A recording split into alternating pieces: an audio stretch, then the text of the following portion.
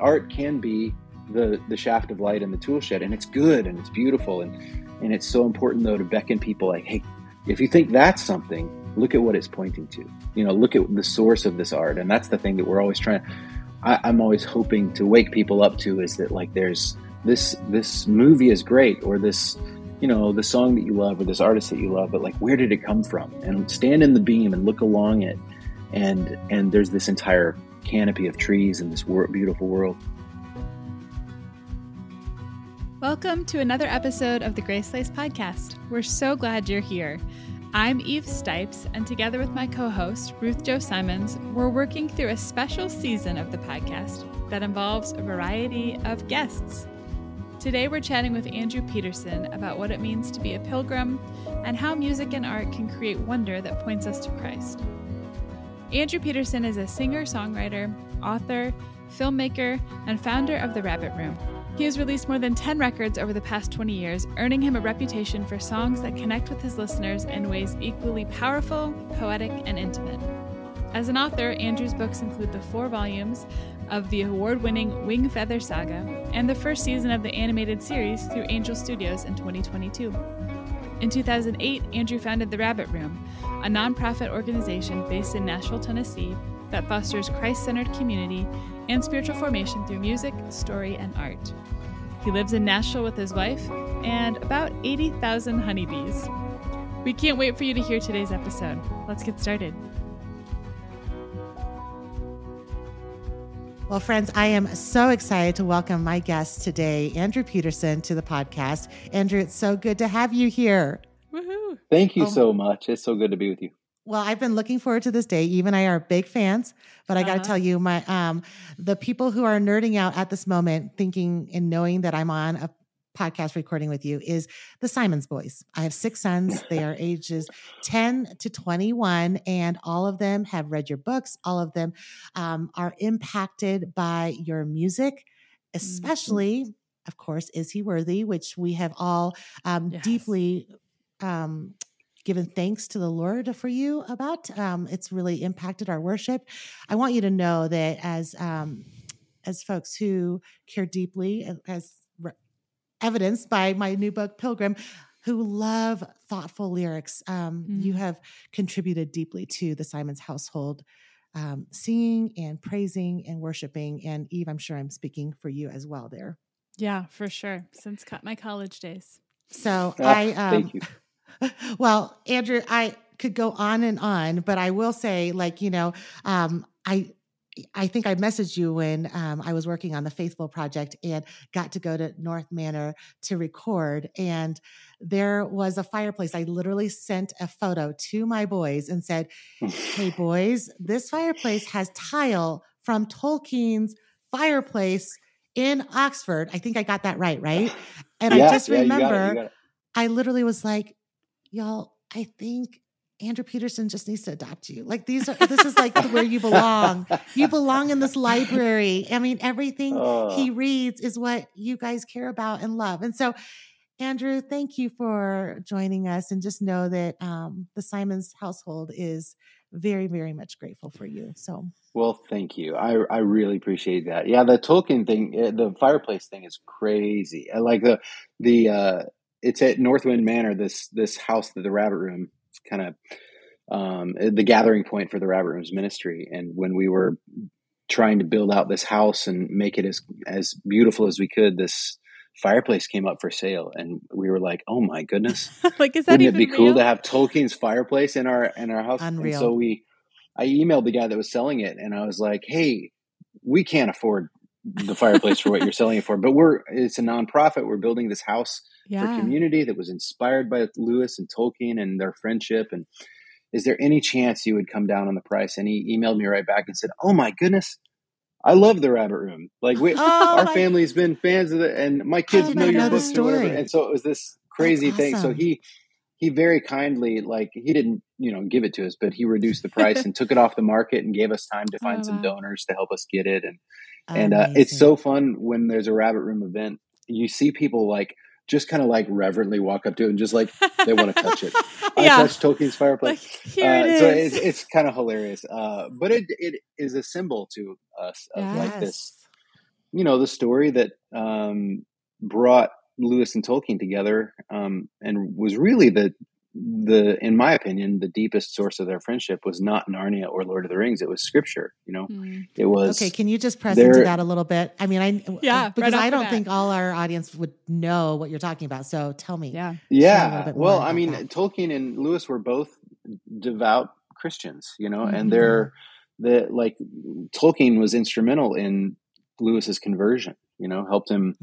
There's this great story about Lewis. They were on a walk talking about theology and mythology late at night, and just outside of his college in Oxford, and Tolkien kind of helped him see that Jesus was, the way he put it, was a true myth. It was like helps Lewis say, you love mythology, you love the story of the dying and resurrecting God. Yeah. And he's like, that's and Lewis said, well, that's just like, Jesus is just another one of those stories. And Tolkien said, with one exception, it actually happened. And so Jesus as the true myth, like this, like the summation of all of these stories, was the kind of the light bulb that went on for Lewis, and it made him realize, I think he's real. And also I think he's coming for me. Man. He described it as like giving up and allowing, God's pursuit to finally catch up and take him. And so it's a pretty beautiful story, but that's the Tolkien's story is dripping with truth, and the same thing is true of Narnia in completely different ways. Right. I love that. But there's this. I think the Rabbit Room, this ministry, was partly inspired not just by the idea that art is one of the ways that God makes His truth known.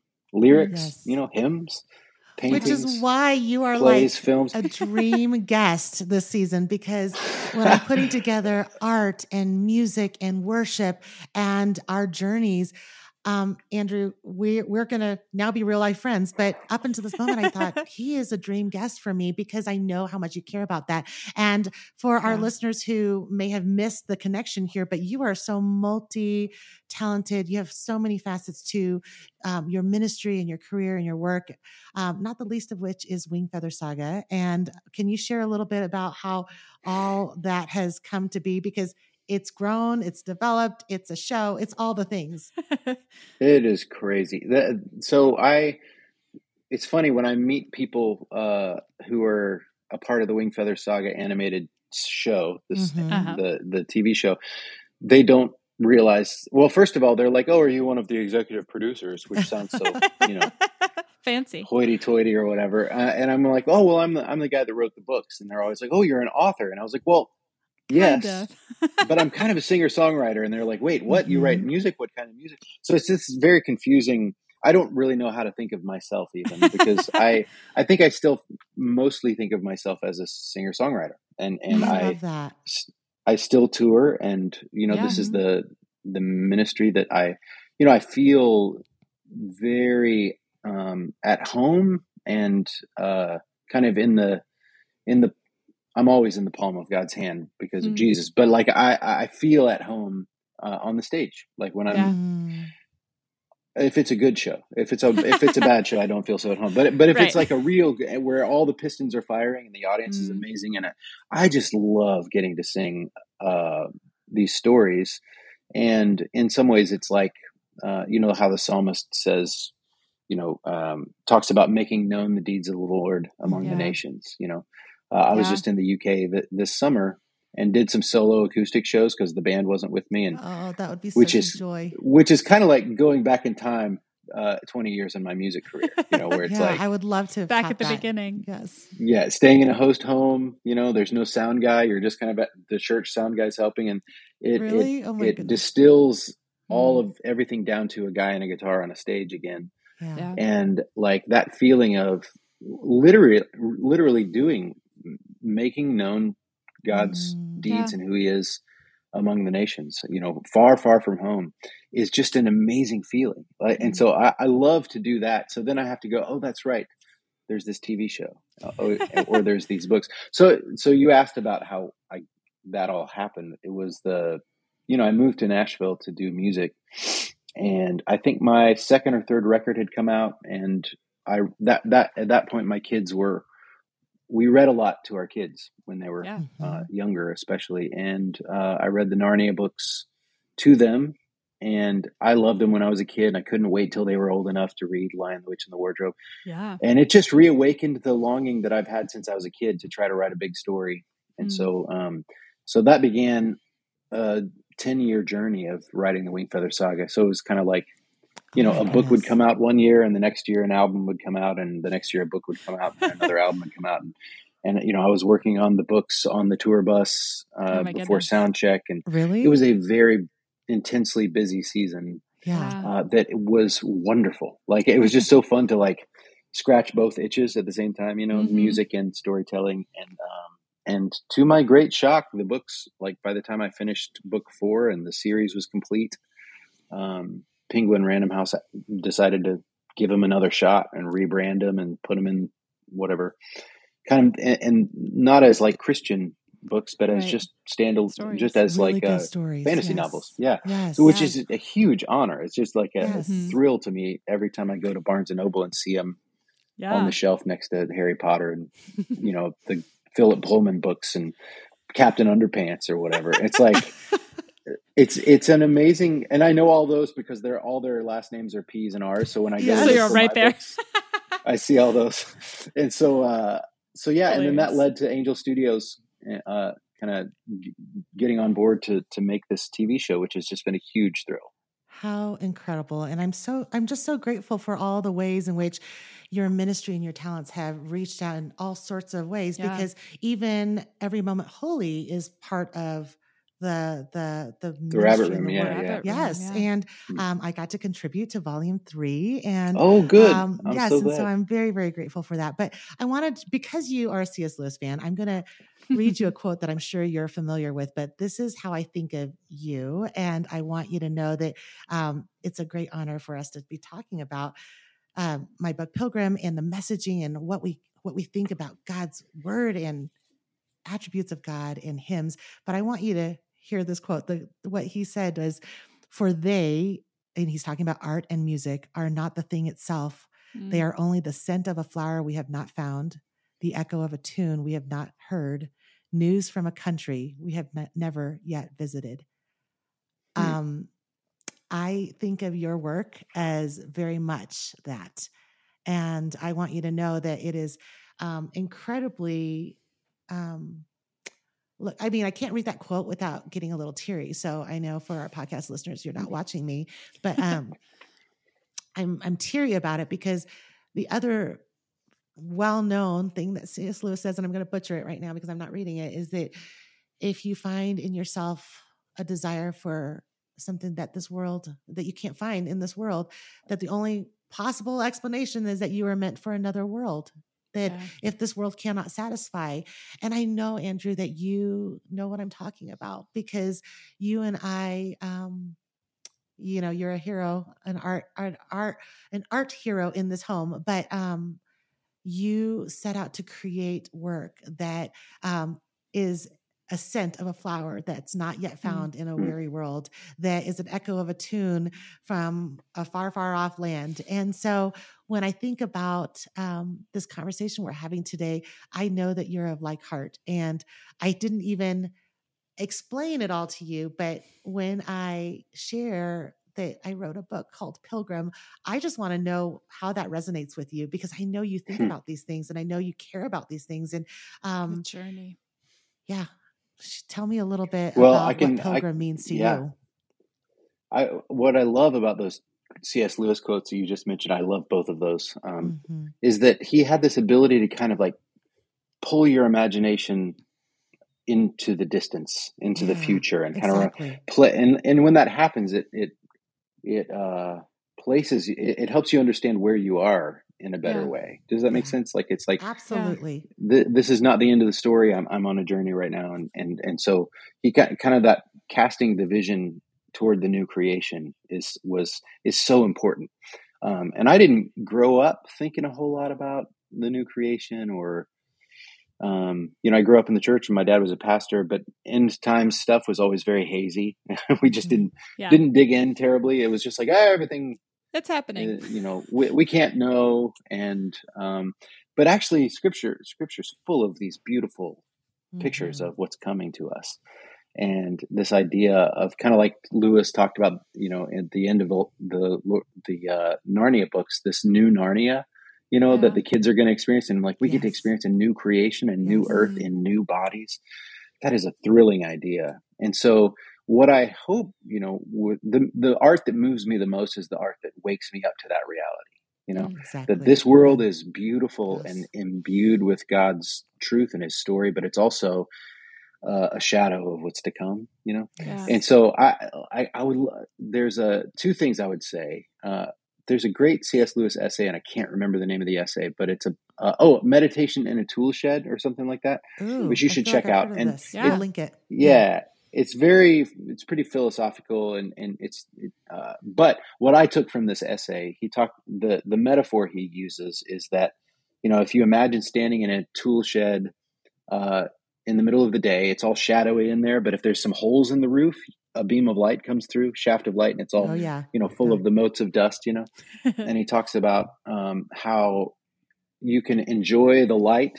You can walk around that beam of light and it's beautiful as it is, but something else entirely happens when you stand in the light and you look along the beam, and all of a sudden you see through the hole to the leaves outside of the building and the sunlight and this world that's out there. Of course he said that. I mean, how does he come up with this stuff? Like, he's so good. From a tool shed. He was wonderful. But like the idea that art is this way, art can be the shaft of light in the tool shed, and it's good and it's beautiful. And it's so important though to beckon people like, hey, if you think that's something, look at what it's pointing to, look at the source of this art. And that's the thing that we're always trying to, I'm always hoping to wake people up to, is that like, there's this movie is great, or this, the song that you love, or this artist that you love, but like, where did it come from? And stand in the beam and look along it.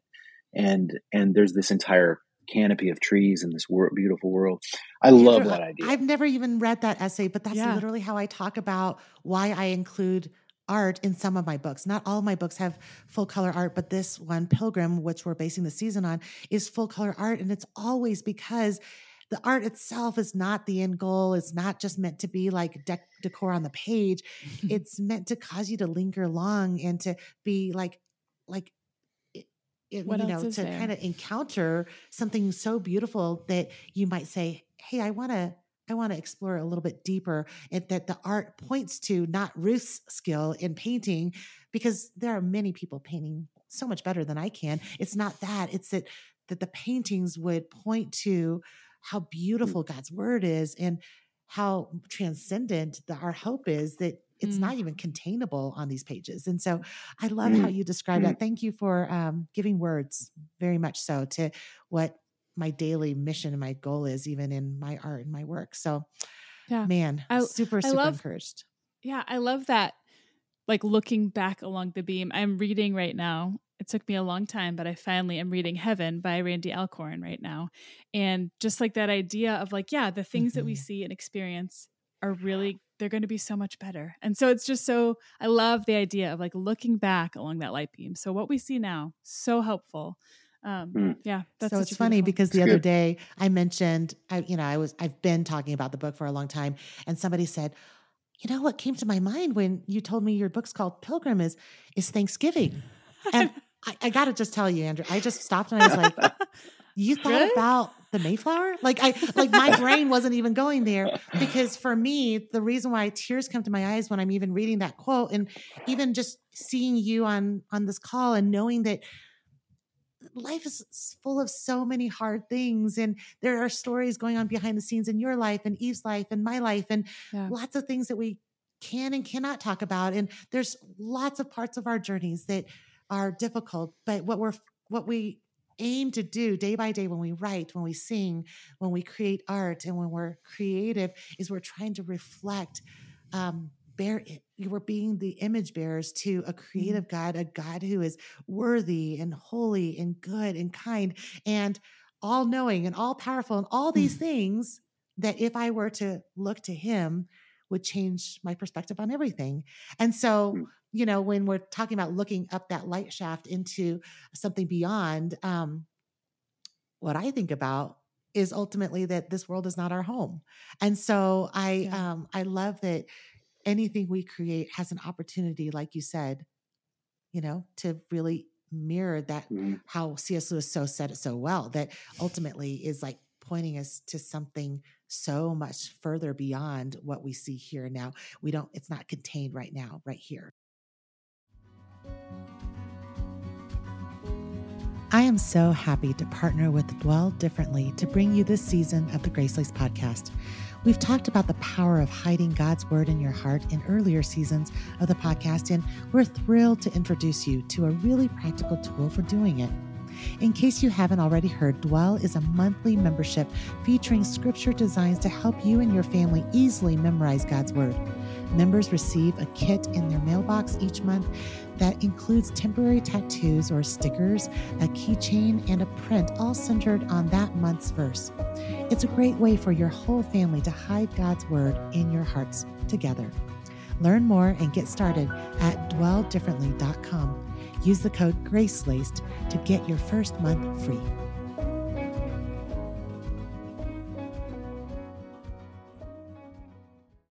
One thing I love that one thing that is so important to remember is that there is a sense in which this world is not our home. There's another sense in which it is absolutely our home. It is good. It is good. It was made to be good. It is brimming with God's glory.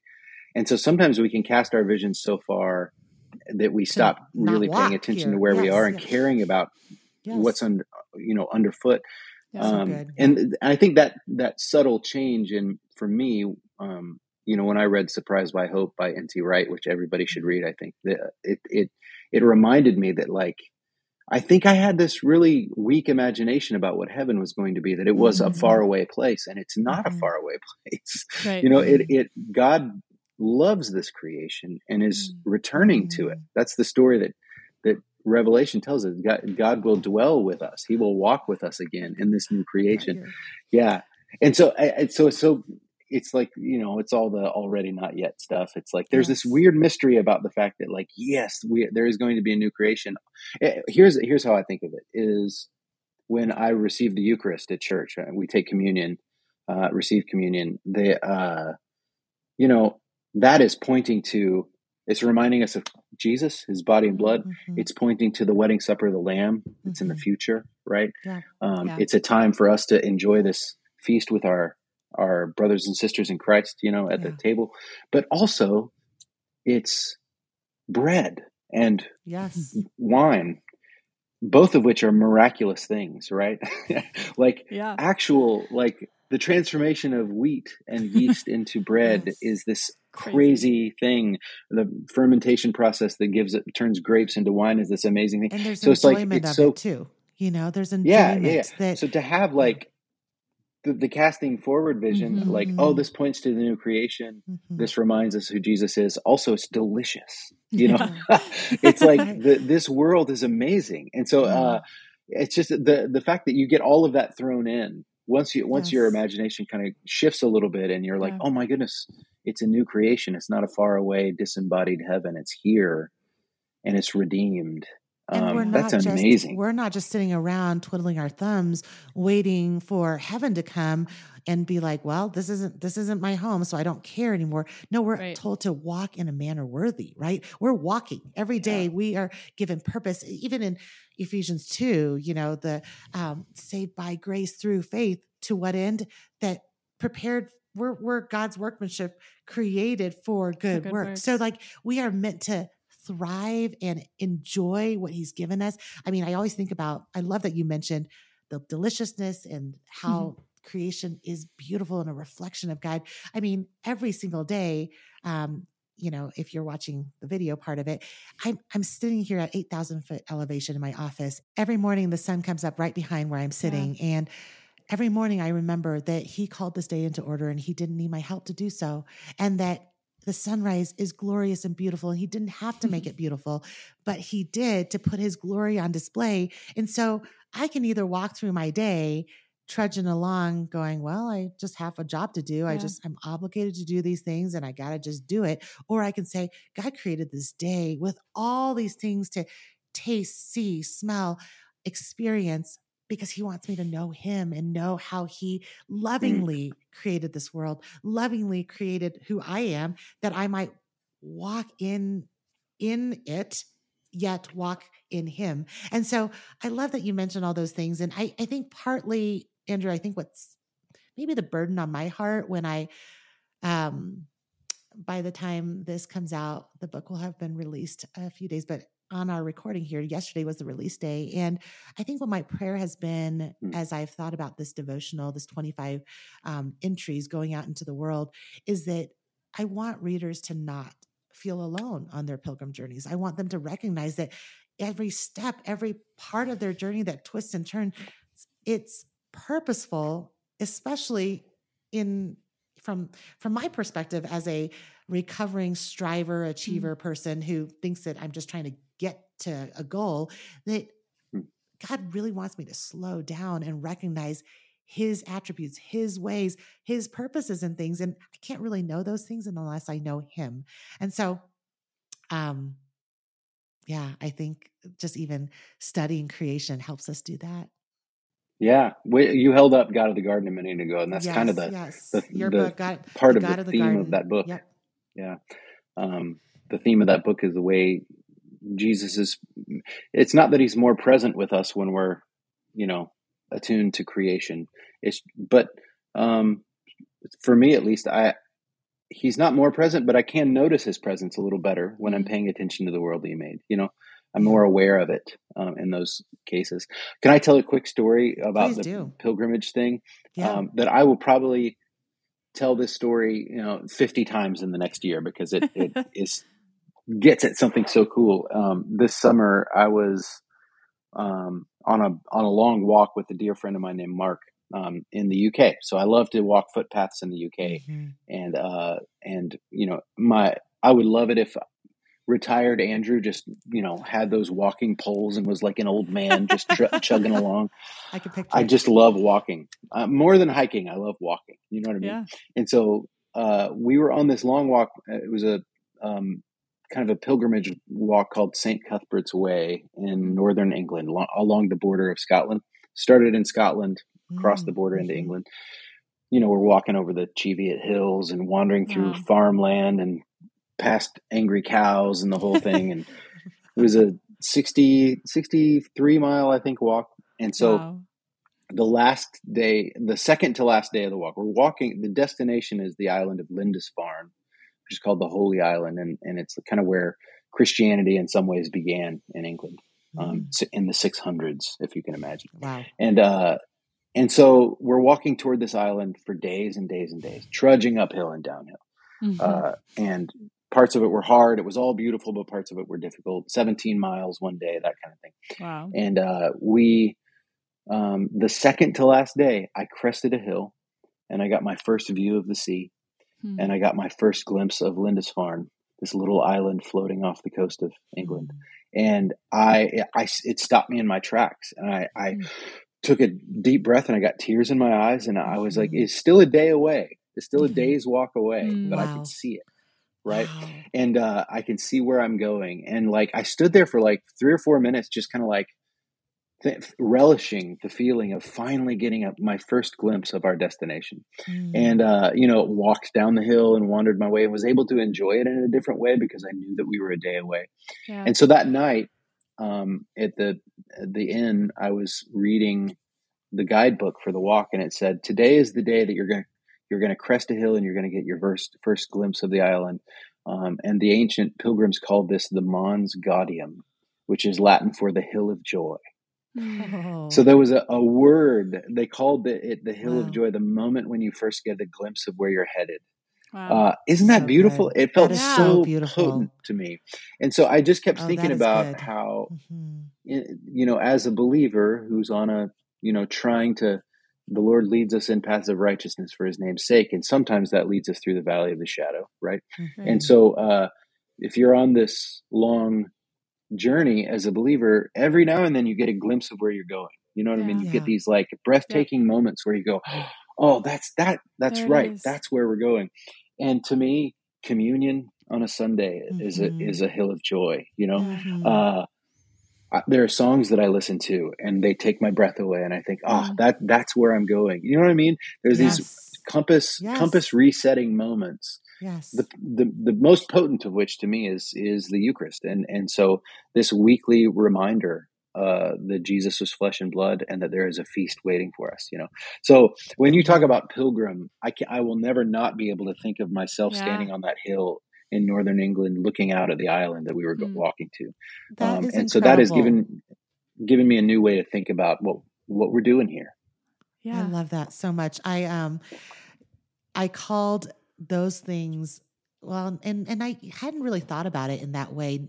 You know, now I'm going to have to write a volume 2, Andrew, now that you inspired me, that, you know, communion and these glimpses of hope, those are very much guideposts along the way.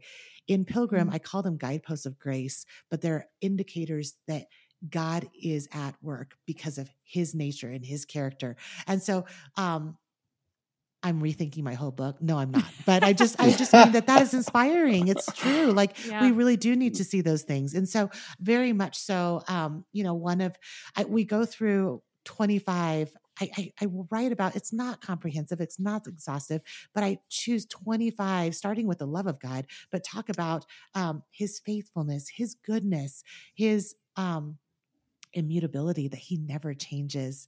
And one thing I wanted to talk about with you today was God's mercy, because I think it changes how we view the path we're on. And when we think about God's mercy, and the hymn I have it paired with in the book is "What Wondrous Love Is This?" And if you're not familiar with that hymn, I have some of the lyrics in the book, but also you can look it up as well. But talk to me a little bit about how you might encounter God's mercy, and that changes the way you're, you know, like when you think about the mercy of God, how does that change your trajectory and your everyday, mundane, normal life, Andrew? Like, how does that, because I think that's what I struggle with every day, is I can think big theological thoughts about heaven and where I'm going, but how does that apply right now? Like today, like how does knowing that God is merciful help me think about how to approach lunch and then everything else I have to do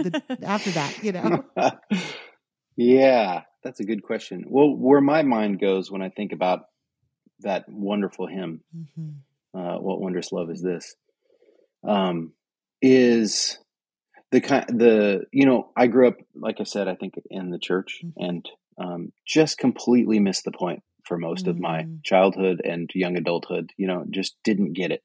And part of that, you know, I know, I know a lot of that was my own fault because I was stubborn and sinful, whatever. But also culturally, I think in the South, where I spent most of my youth, there was a kind of cultural Christianity, and the story, as I understood it, was that God was either one of two things: angry with me or disappointed in me. And so why would I want to hang out with him? You know, I just felt bad all the time because I knew that I was a mess. And so the story I always tell is of when I was, I think, 18, I had, you know, graduated high school, toured with the worst rock band in history, was, you know, grew my hair long. Oh, I'd like to was see a not picture. A Christ follower at that point. You do not want to see a picture. But I was just, you know, I thought I was doing everything I wanted to do, but my life was pretty empty, and I was very selfish and just a kind of about as lost as I've ever been. And then this guy gave me a tape of Rich Mullins and said, "Hey, will you learn this song called If I Stand so I can sing it in church Sunday?" So I was like, "Who's Rich Mullins?" And he was like, "Oh, he's a singer-songwriter." And I was like, "Well, you know, I hated Christian music, but I was sad that he didn't ask me to play a Journey song because I knew all those already." Right, obviously.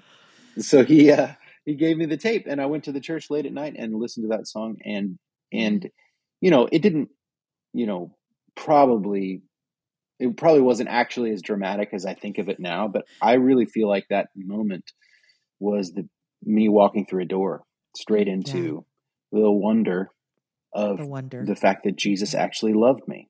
Like I just didn't know. Like up to that point, I don't think I understood it, and we'll never get our heads around it. But that was the moment where I was like, oh, Rich Mullins wrote about the reckless raging fury that they call the love of God. Mm-hmm. And, he was a student of Brennan Manning, and they talk so much in the Ragamuffin Gospel about like, just peel away all of those layers of shame and just let him love you. Like, receive. Just stop fighting it. Receive the fact that he loves you. And when you really know how broken you are, or you'll never really know how broken you are, but when you get those glimpses of, oh my goodness, I am helpless. Yeah. God sets this table for us. I still can't believe it. Like, there's a great poem by John Donne. It's not John Donne. It's George Herbert called Love. That everybody should look up. George Herbert's poem called Love, and it's a sonnet that describes, Jesus welcoming you into the feast, and you're like, oh no, I can't. And in the end, he says, you have to sit down and eat. Like, you have to let me serve you. Yeah. And that is an astonishing proposition. So that to me is, I was so blown away by the idea that God actually loved me that when I was 18, I said, can I please sing about you for the rest of my life? And so he said yes. And I still love to do it. Oh, that's incredible. Thank you for sharing that with us. Yeah. Well, as we kind of wrap up our conversation today, again, we're just so grateful that you had the time to sit down and chat with us and tell us all these stories that will make us think and keep thinking, and some good resources that we'll make sure we link to. But what kind of projects are you working on right now that we can look forward to? Yeah, I'm, let me think about that. So we're about to do the 24th annual Behold the Lamb of God tour. The Christmas tour that I do every year. And it's our 20th year at the Ryman here in Nashville. So we're going to do a couple shows there to celebrate that. And then right after that, in the spring, we'll kick off our 7th or 8th annual Resurrection Letters tour, which is about the resurrection of Jesus. So I get to do these really fun seasonal tours, and in between I do smaller one-offs. So that's happening. Music is still happening, but then we're deep in season 2 of the Wing Feather Saga animated series, and beginning work on season 3. So it is just a crazy, wonderful adventure to get to make this, turn the books into this thing, and to be in the room for it, right. To not just give the keys to some random director, but to actually be invited in and say, and they send me every script. I get to like help with every line of dialogue, and it's a lot. It's a lot more work than I thought it would be, but it's also super fun. I bet. But so fun that you get to kind of steward it into the next phase, like just the same way that you told the story to begin with. Okay. And then last but not least, where can our listeners find you or find more about Rabbit Room, that sort of stuff? What's the best way? Yeah. If they just go to andrew-peterson.com, all the links are there. So you can go to rabbitroom.com or wingfeathersaga.com, but Andrew-Peterson is kind of the hub for all of that. Yeah, it would be Andrew Peterson without the dash, but there's this guy that writes these like thriller, like spy books called Andrew Peterson. Interesting. And so he beat me to the website. Hilarious. Stole it from you. We've emailed back and forth. It's kind of funny, but like people have emailed me and said, "Man, I read your latest book, Time to Kill," or whatever, and not like, Time to Kill, First to Kill, and I was surprised at the language in it. And it's like, oh no, that's not me. That's not me. Dash, get the dash. It's really important. Yeah, make sure there's a dash. Okay. Well, thanks so much, Andrew. We've really appreciated talking with you today, and can't wait to see what's next for you. Thank you so much. It was great to talk to you guys. Thank you so much for tuning in to today's episode. We hope it's been an encouragement to your soul, regardless of where your pilgrim journey finds you today. If you find this podcast enjoyable, we would be so honored if you would take a minute to rate the show and leave a review on whatever platform you use to listen. And if you haven't already, grab a copy of Pilgrim, now available wherever books are sold. Learn more at pilgrimbook.com.